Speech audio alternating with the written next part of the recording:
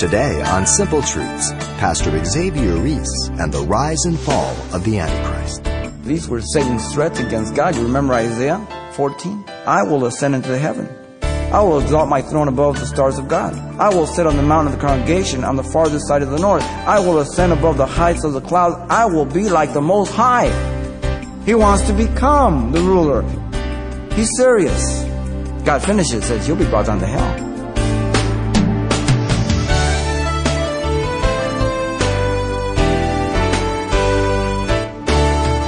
Welcome to Simple Truths, the daily half-hour study of God's Word with Xavier Reese, Senior Pastor of Calvary Chapel of Pasadena, California. Today, mankind's biggest concerns seem to be combating global warming and establishing peace on earth in order to ensure the longevity of mankind. But unfortunately, God already has a much different plan in mind for man's future. As he continues his series in the book of 2 Thessalonians, Pastor Xavier shares a glimpse of what that plan is. Let's listen. 2 Thessalonians chapter 2, verse 4 through 8. The message is entitled, The Certainty of the Antichrist. Paul attempted to comfort the Thessalonians regarding the false teaching about the day of the Lord in the opening 3 verses by reminding them of what they knew. Also by reproving them for what they had believed and then re-instructing them on what they had forgotten. Something that you and I continue to have to go over. These things are applicable to us. Having done that, Paul continues to show them the folly of their believing that the day of the Lord had come. By focusing on the man of sin or lawlessness, the son of perdition from verse 4 down to 8. Now Paul gives us 3 vital facts about the man of lawlessness, who will be the principal character during this period known as the day of the Lord. Let me read verses 4 through 8. Who opposes and exalts himself above all that is called God or that is worshipped, so that he sits as God in the temple of God, showing himself that he is God. Do you not remember that when I was still with you, I told you these things? And now you know what is restraining, that he may be revealed in his own time. For the mystery of lawlessness is already at work. Only he who now restrains will do so until he is taken out of the way. And then the lawless one will be revealed, whom the Lord will consume with the breath of his mouth and destroy with the brightness of his coming. And I believe Paul almost communicated with that tone of voice, because he's like a parent reminding his children in almost a kind of a mild rebuke, saying, what's the matter with you? You knew these things. What would possess you? Did you forget already? Don't you remember what I told you last week? His faithfulness. Here's the 3 vital facts about the man of lawlessness, who will be the principal character during this period known as the day of the Lord. First, verse 4 and 5, Paul describes the character of the man of lawlessness. Secondly, in verse 6 and 7, Paul declares the restraint hindering the appearance of the man of lawlessness. And then verse 8, Paul discloses the devastation regarding the man of lawlessness. He describes his character, declares the restraint, and discloses the devastation. Let's begin here in verse 4 and 5 as we look to Paul describing the character of the man of lawlessness. Notice first, his attitude is marked by rebellion. He will decide to oppose God. It's a decision. Notice the words. Who opposes and exalts himself above all that is called God. The word oppose means to be opposite to be adverse, or to withstand. It's antagonistic, it's resisting. The man will be the epitome of all that is contrary to God. The word is used of the spirit and the flesh being contrary to one another in Galatians 5:17. And your spirit and your flesh, as well as mine, they're completely opposite. The flesh wants to live, and the spirit wants to put the flesh to death daily. They're in opposition. It's a tension. Notice, secondly, he will desire to be above God, who opposes and exalts himself above all that is worship. The source is pride. Don't miss it. The word exalt means to lift up over something, haughty, or to be insolent towards another.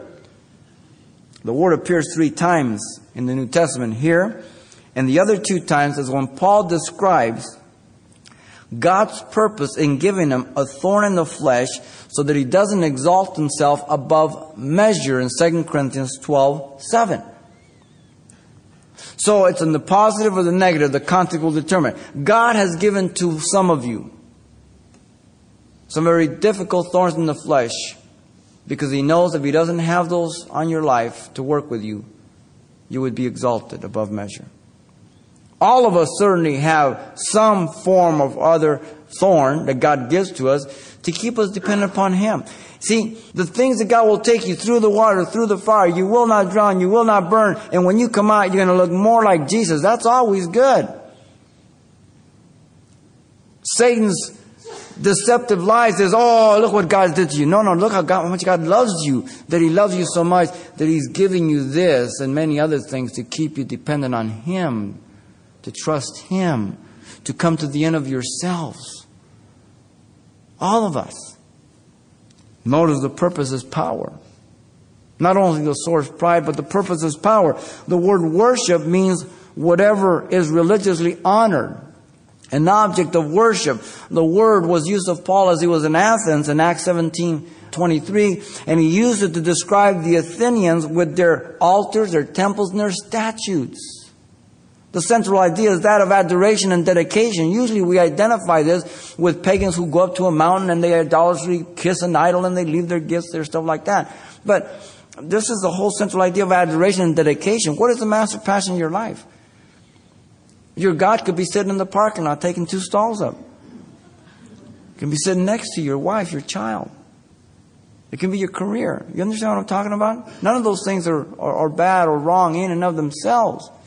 The man of sin and lawlessness defies all. Don't miss that little word. The middle letter of the word sin. Remember, I. The trinity of darkness, me, myself, and I. All men have this bent. No exception. Someone takes a picture of you, a group picture, and you're waiting for it to be processed and revealed. Who's the first one you look for? You. And then you look and you say, oh, that doesn't look like me. No, that does look. That's you. Because we think of ourselves more highly. You see, but I'm not very photogenic. No, this is what you are. Notice, secondly, His actions are marked by self-enthronement in the temple of God, so that He sits as God. His actions are only the product of the process of His attitudes. Parents, you can identify here. You've raised children. You know that the most important thing is to deal with your child's attitudes. Because if you can change their attitudes, you don't have to worry about the conduct and the actions. But if all you're interested in changing their actions and their conduct, then that attitude is going to be manifested somewhere else. I disciplined my children more severe for attitude than actions when they were growing up. The most important thing. His actions are only the product of the process of His attitudes. Now put that in your own life as a Christian. Your actions will only be the process of your attitude towards God, His Word, yielding to Him, and trusting Him. It's a continuous habit. If you're practicing bad spiritual habits, you're going to ultimately respond that way in times of emergencies, in times of danger. He presumes on His authority. He sits, it says. The position of sitting is symbolic of rest and ruling control. But it's temporary. By the way, these were Satan's threats against God. You remember Isaiah 14, verse 13 and 14? Listen to him. God says to him, for you have said in your heart, I will ascend into the heaven. I will exalt my throne above the stars of God. I will sit on the mountain of the congregation on the farthest side of the north. I will ascend above the heights of the clouds. I will be like the Most High. God finishes, says, you'll be brought down to hell. This is an actual fulfillment of Satan's threats. He wants to become the ruler. He wants to become the one. He's serious. You want to cross-reference that look at Ezekiel 28. Always remember those two passages. Isaiah 14, then double it. 28, Ezekiel. Two great passages of Satan's own words as he rebels against God in heaven. Now notice, he presumes on his person. Two little words. As God. Denying his own human mortality. Man today thinks he lived forever, right? No, everybody dies. You ever known anybody that hasn't died? I only know two people in the Bible. That's all. All die. But notice also by deifying himself before the world. He pollutes the place of worship in the temple of God. Thirdly, he defiles the inner sanctuary of the holy place in the most holy. The word is naos, the inner shrine. Declaring clearly here in this verse that the temple will be rebuilt again and must be. No one could believe that Israel was going to be a nation before 48. The Bible said there would be, and it was. He is fulfilling the prophecy of Daniel. Jesus quoted that in Matthew 24:15. When you see the abomination spoken by Daniel the prophet, flee to the wilderness. Now, many times prophecy is a twofold fulfillment, short-term, long-term. Sometimes it has more than that. Many times in typologies. Antiochus Epiphanes is a type of the Antichrist, the lawless man of sin, the son of perdition.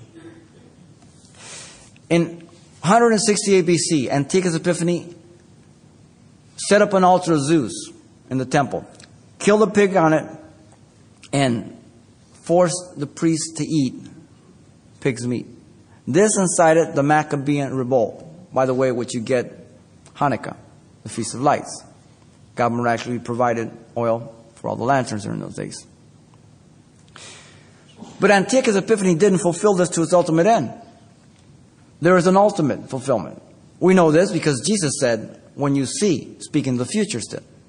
Now, Gaius Caligula also attempted to put a statue in the temple in 40 AD. That didn't fulfill it. Some say, well, how about 70 AD? Titus came in, leveled the temple. Well, if Titus fulfilled it in 70 AD, then Jesus should have come back 1,290 days after that, because Daniel 12:11 says that once you see this abomination of desolation, you can count down 1,290 days, look up to these, and Jesus will be coming back. So this is a very key marking for the time of tribulation and great tribulation, right in the middle. And there's a countdown there, if you're around. So we see that it's still future. It's been fulfilled partially in type, but there's an ultimate fulfillment to come, still future, even on our day. Now notice thirdly here, his appeal is marked by subtle deception in verse 4, showing himself that he is God. First, by his policy of peace. You remember Daniel 9:27. Israel will make a 1 week, 7-year covenant with him. They will initiate it. 70 weeks of prophecy were given to Daniel. An incredible prophecy. 69 of those weeks have been fulfilled. From March 14, 445 BC, based on a 360-day calendar. Projected from that date to April the 6th, 32 AD, Jesus Christ rode into Jerusalem on the donkey, the colt of a donkey. Fulfilling Zechariah 9:9 to the very day. By the way, Zechariah 9:9 has a twofold fulfillment. Read it very carefully. Many people don't teach that when they teach it. It's fulfilled, first of all, when Jesus rode in, but there's the future fulfillment. It wasn't completely fulfilled. Read it very carefully.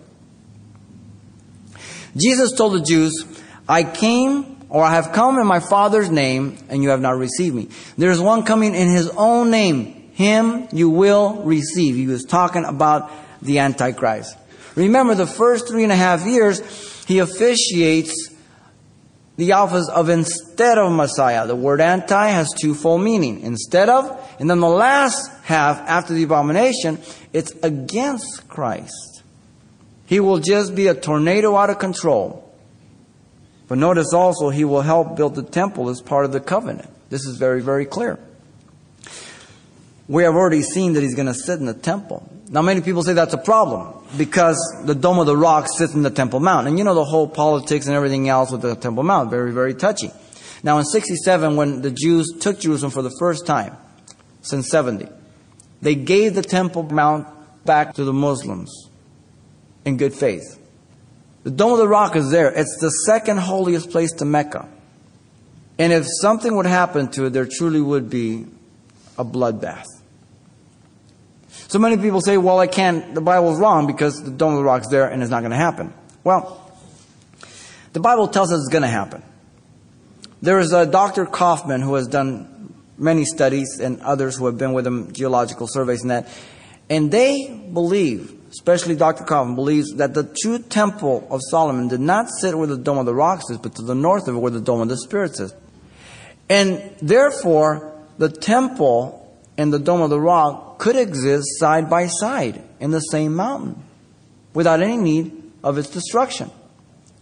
That's a very interesting presupposition and theory. Now, if the Scriptures substantiate that, it goes from theory and opinion to fact. In Ezekiel chapter 42 verse 20, Ezekiel tells us that there will be a wall all around the temple to separate the holy from the profane.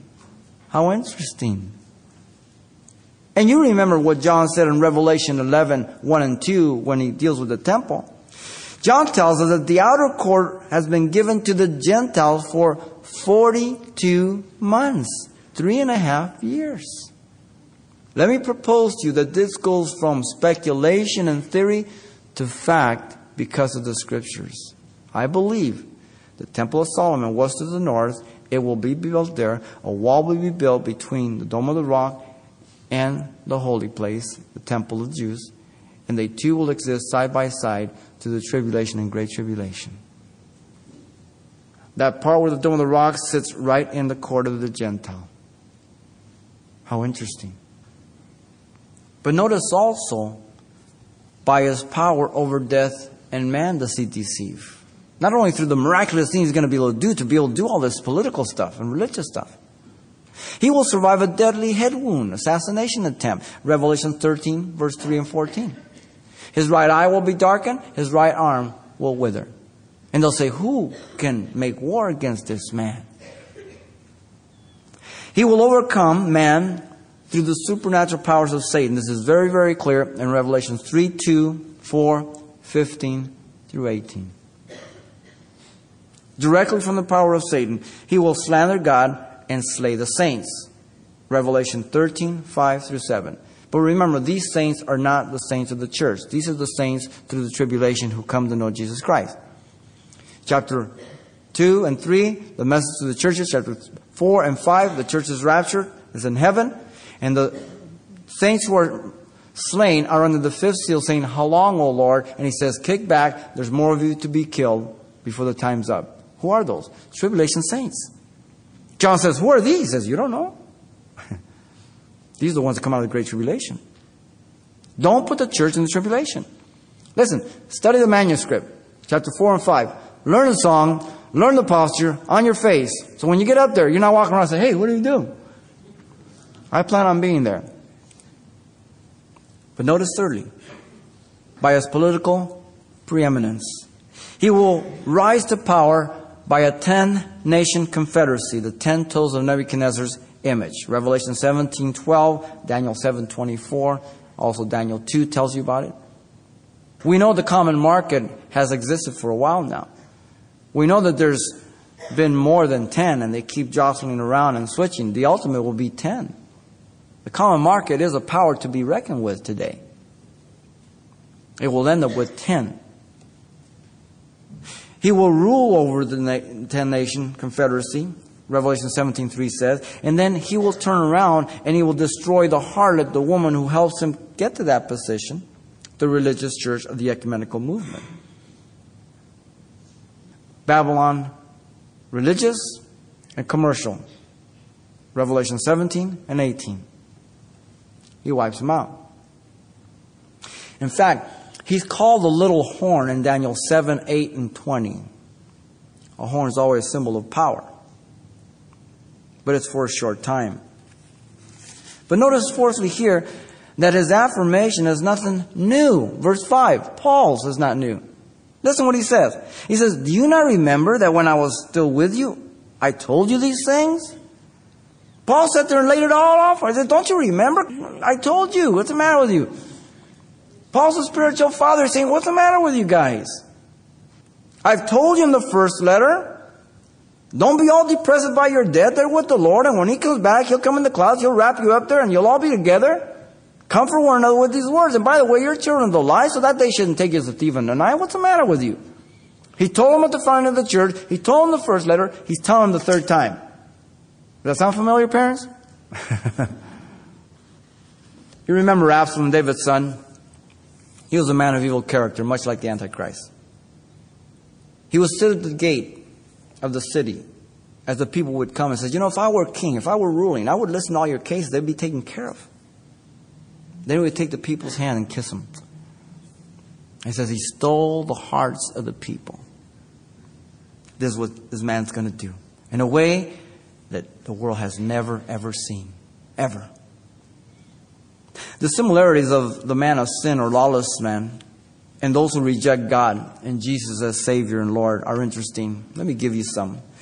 All rebellion against God is marked by a spirit that is contrary to God and His Spirit. You remember 1 Samuel 15:22 and 23?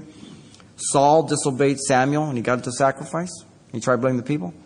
And Samuel said, listen, to obey is better than to sacrifice and to hearken to the fat of rams. For rebellion, listen, is a sin of witchcraft and different spirits. Whoa. Anytime you are rebelling against God, I don't care whether it's nicely done. Well, you know, I just don't believe that the Bible was written by man, or that it was written by man, not God. You know, you can rebel nicely, you can rebel violently, you can whatever. It doesn't make it. When you are not agreeing with the Word of God, you are in rebellion by believing another spirit. And it's not the Spirit of God. It's real simple. There's left and right, up and down, black and white, truth and error. You need to understand that if you don't know Jesus Christ this afternoon. All rejection of God as Creator and Redeemer leads to self-exaltation and self-worship. This may identify you then. Then you are sitting as God in your body, which is to be the temple of God. And you're making yourself out to be God. Well, I don't believe God created me. You know, I came from evolution. And I'm a product of everything I am. Really? And this body is to be the temple of God. And if you don't know Jesus Christ, you're sitting in this body, in the temple of God, as if you're God. That's spitting in God's face. I don't know if you ever thought about it this way. 1 Corinthians 6:19 says, your body's not your own, you've been bought with a price. Your body's the temple of God. All who hold this philosophy fall into self-deception, telling themselves that they can live any way they want and escape death and the judgment. Hebrews 9:27 says, it's appointed unto every man to die once and then the judgment. No one escapes it. Everybody can boast about it. Everybody can say what they want. But God has the last word. And so Paul described the character of the man of lawlessness. But what a parallel to everyone who rejects God on a lesser scale. Pastor Xavier Reese and the downfall of pride and deception. And you can find this program online to hear any portion you may have missed. Just browse for today's date in the radio listings link at CalvaryChapelPasadena.com. Now, we'll be continuing this topic on our next broadcast as well. But if your schedule won't permit you to tune in, you can pick up a copy of this message on CD. And as always, it's available for only $4. And this is a great way to share this ministry with others. And once again, the title to ask for is The Certainty of the Antichrist. Or simply mention today's date. You can request your copy by writing Simple Truths, 2200 East Colorado Boulevard, Pasadena, California, 91107. Or to make your request by phone, call 800-926-1485. Again, that's 800-926-1485. Or the address once again is Simple Truths, 2200 East Colorado Boulevard, Pasadena, California, 91107. And thanks for including the call letters of this station when you get in touch. This helps us keep track of the effectiveness of this ministry in your area. What role does the church play in the last days? And that's coming up on the next edition of Simple Truths with Pastor Xavier Reese.